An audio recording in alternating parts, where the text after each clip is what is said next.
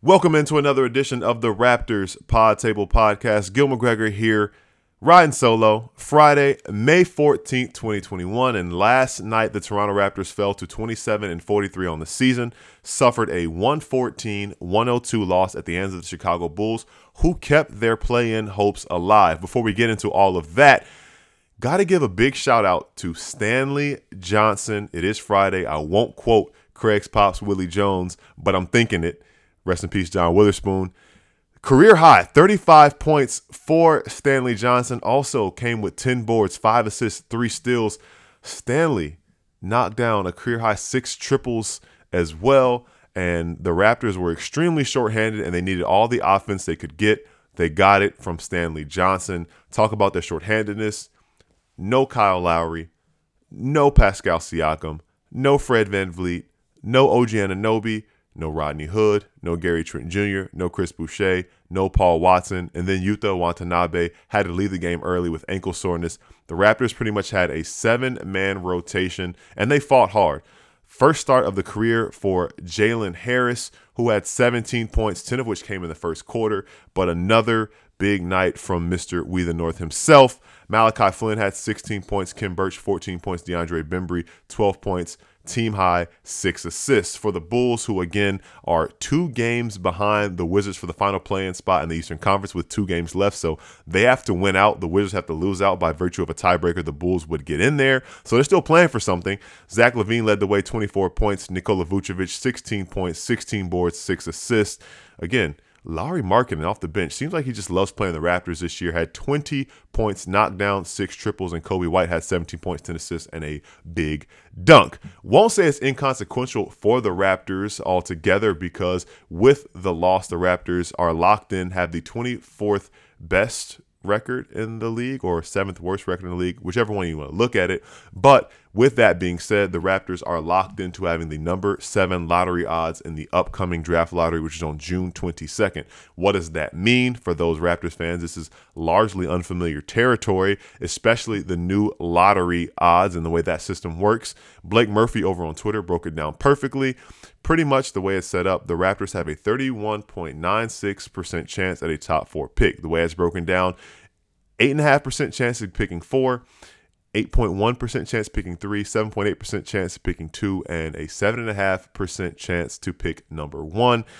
Then the highest likelihood is either they pick 7 or 8. That is a 53.8% chance that the Raptors fall there. So with that to look forward to, last night was the game that the Raptors pretty much, I won't say they had to lose, but if they lost any of their final 3 games, they would have locked that record in and will be having the 7th best odds. That being said, we might see some of those guys back in the lineup. And by some of those guys, I mean the Kyle Lowrys, OG Anunobys, Fred VanVleets, Pascal Siakam. Those guys are resting. They're managing injury, managing the return from injury. So it's unclear whether or not any or all of them will be back in the lineup before the season's over. But only 2 more chances to see if that is the case. Doubling back to Stanley Johnson, this is a guy who's 24 years old, impending free agent. So good to see him have a big night. His time in Toronto has had a lot of ups and downs. He's had some good moments this year, especially earlier in the season. He's starting to find his niche on the defensive end, gotten ahead of Luka Doncic, who he will see again tonight, and also just made good plays. I believe there was a series in which the Raptors played back-to-back in Tampa against Charlotte, and he had some big plays, especially on defense down the stretch. So he's still young. He's a former lottery pick. He's a guy who, again, showed his offensive skill, and he had some quotes after the game just about the perspective and what that means for him, where he is now as an NBA player, and what it could potentially mean for him moving forward. Man, I just feel like through my life, you gotta be thankful for stuff, man. I remember as a kid, I'd ask, I said, God, can you just please put me on an NBA team? And if I could run the bench for 10 years, I'd be the happiest MFer in the world. And then, you get to 24 and you start getting ungrateful for things. And for me, it's all about being grateful. So I don't know how to make a cool metaphor out of it, but I just thank God to be able to play basketball at this level. I thank God for great teammates. And even though it's a tough year for us, we're here for each other. And no matter who's playing on any night, since I've been here, we've gave effort. We've tried our hardest. We play good basketball. And that's what it kind of comes down to for me.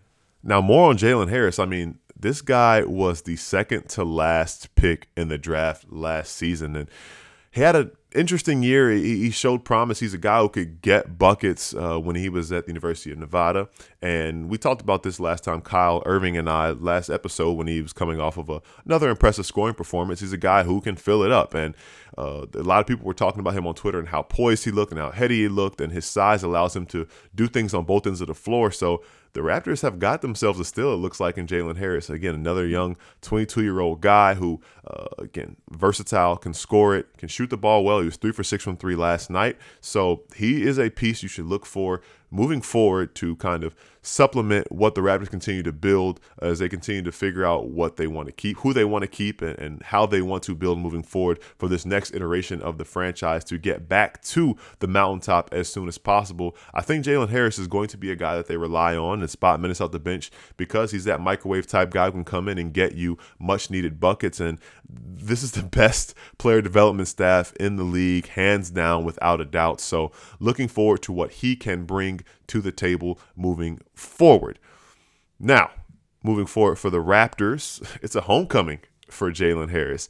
Born in Dallas, attended Duncanville High School, which is just 20 minutes from American Airlines Center. The Raptors are back in action Friday night, May 14th. They visit Luka Doncic and the Dallas Mavericks, 9 p.m.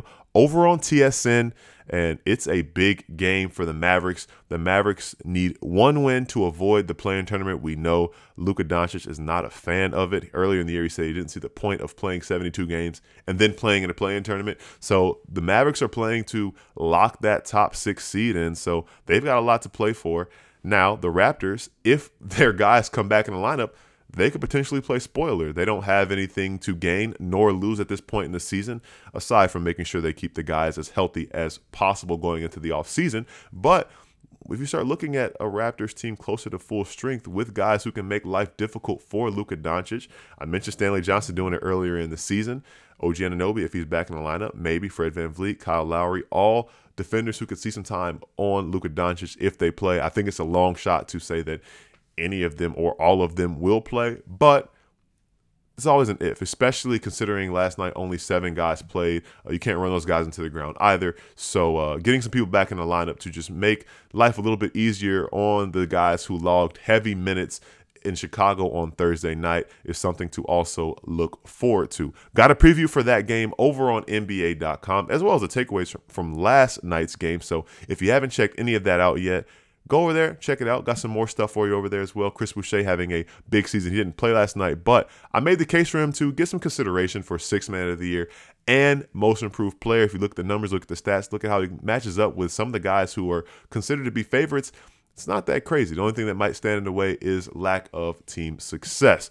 Again, the Raptors season is winding down. 2 more games. It's kind of flown by, especially once you realize it wasn't going to be much at the end of it as far as postseason play goes. But as I said last time, cherish it. This next regular season, the next meaningful games won't be here until the fall. So 2 more times to have a chance to look at these guys and get a look at the guys who are pieces for the future. Maybe some other guys come back. You might see, hate to say it, but if Kyle Lowry is to play in one of the last 2 games, it could be his last game in a Raptors uniform. If not, I think it's a pretty good memory that his last game in Raptors uniform was a domination of the Los Angeles Lakers. But either way it goes, not much more left. Again, Friday, 9 p.m., American Airlines Center, Raptors, Mavericks over on TSN, and then the Raptors return to Tampa to close out the season finale. Familiar face Nate Bjorkgren and the Indiana Pacers, who have locked their spot in the play-in tournament, are getting ready for the postseason. Domantas Sabonis took a nasty fall last night against the Milwaukee Bucks, so unclear what his status is going to be moving forward, but again, should be a fun one. 1 p.m. Sunday. There's finally a game time for that one. So a nice afternoon game. You can watch the Raptors play the Pacers to close the season and then enjoy the rest of your Sunday. Hope you enjoyed tuning in to this edition of the Raptors Pod Table Podcast, a next day wrap.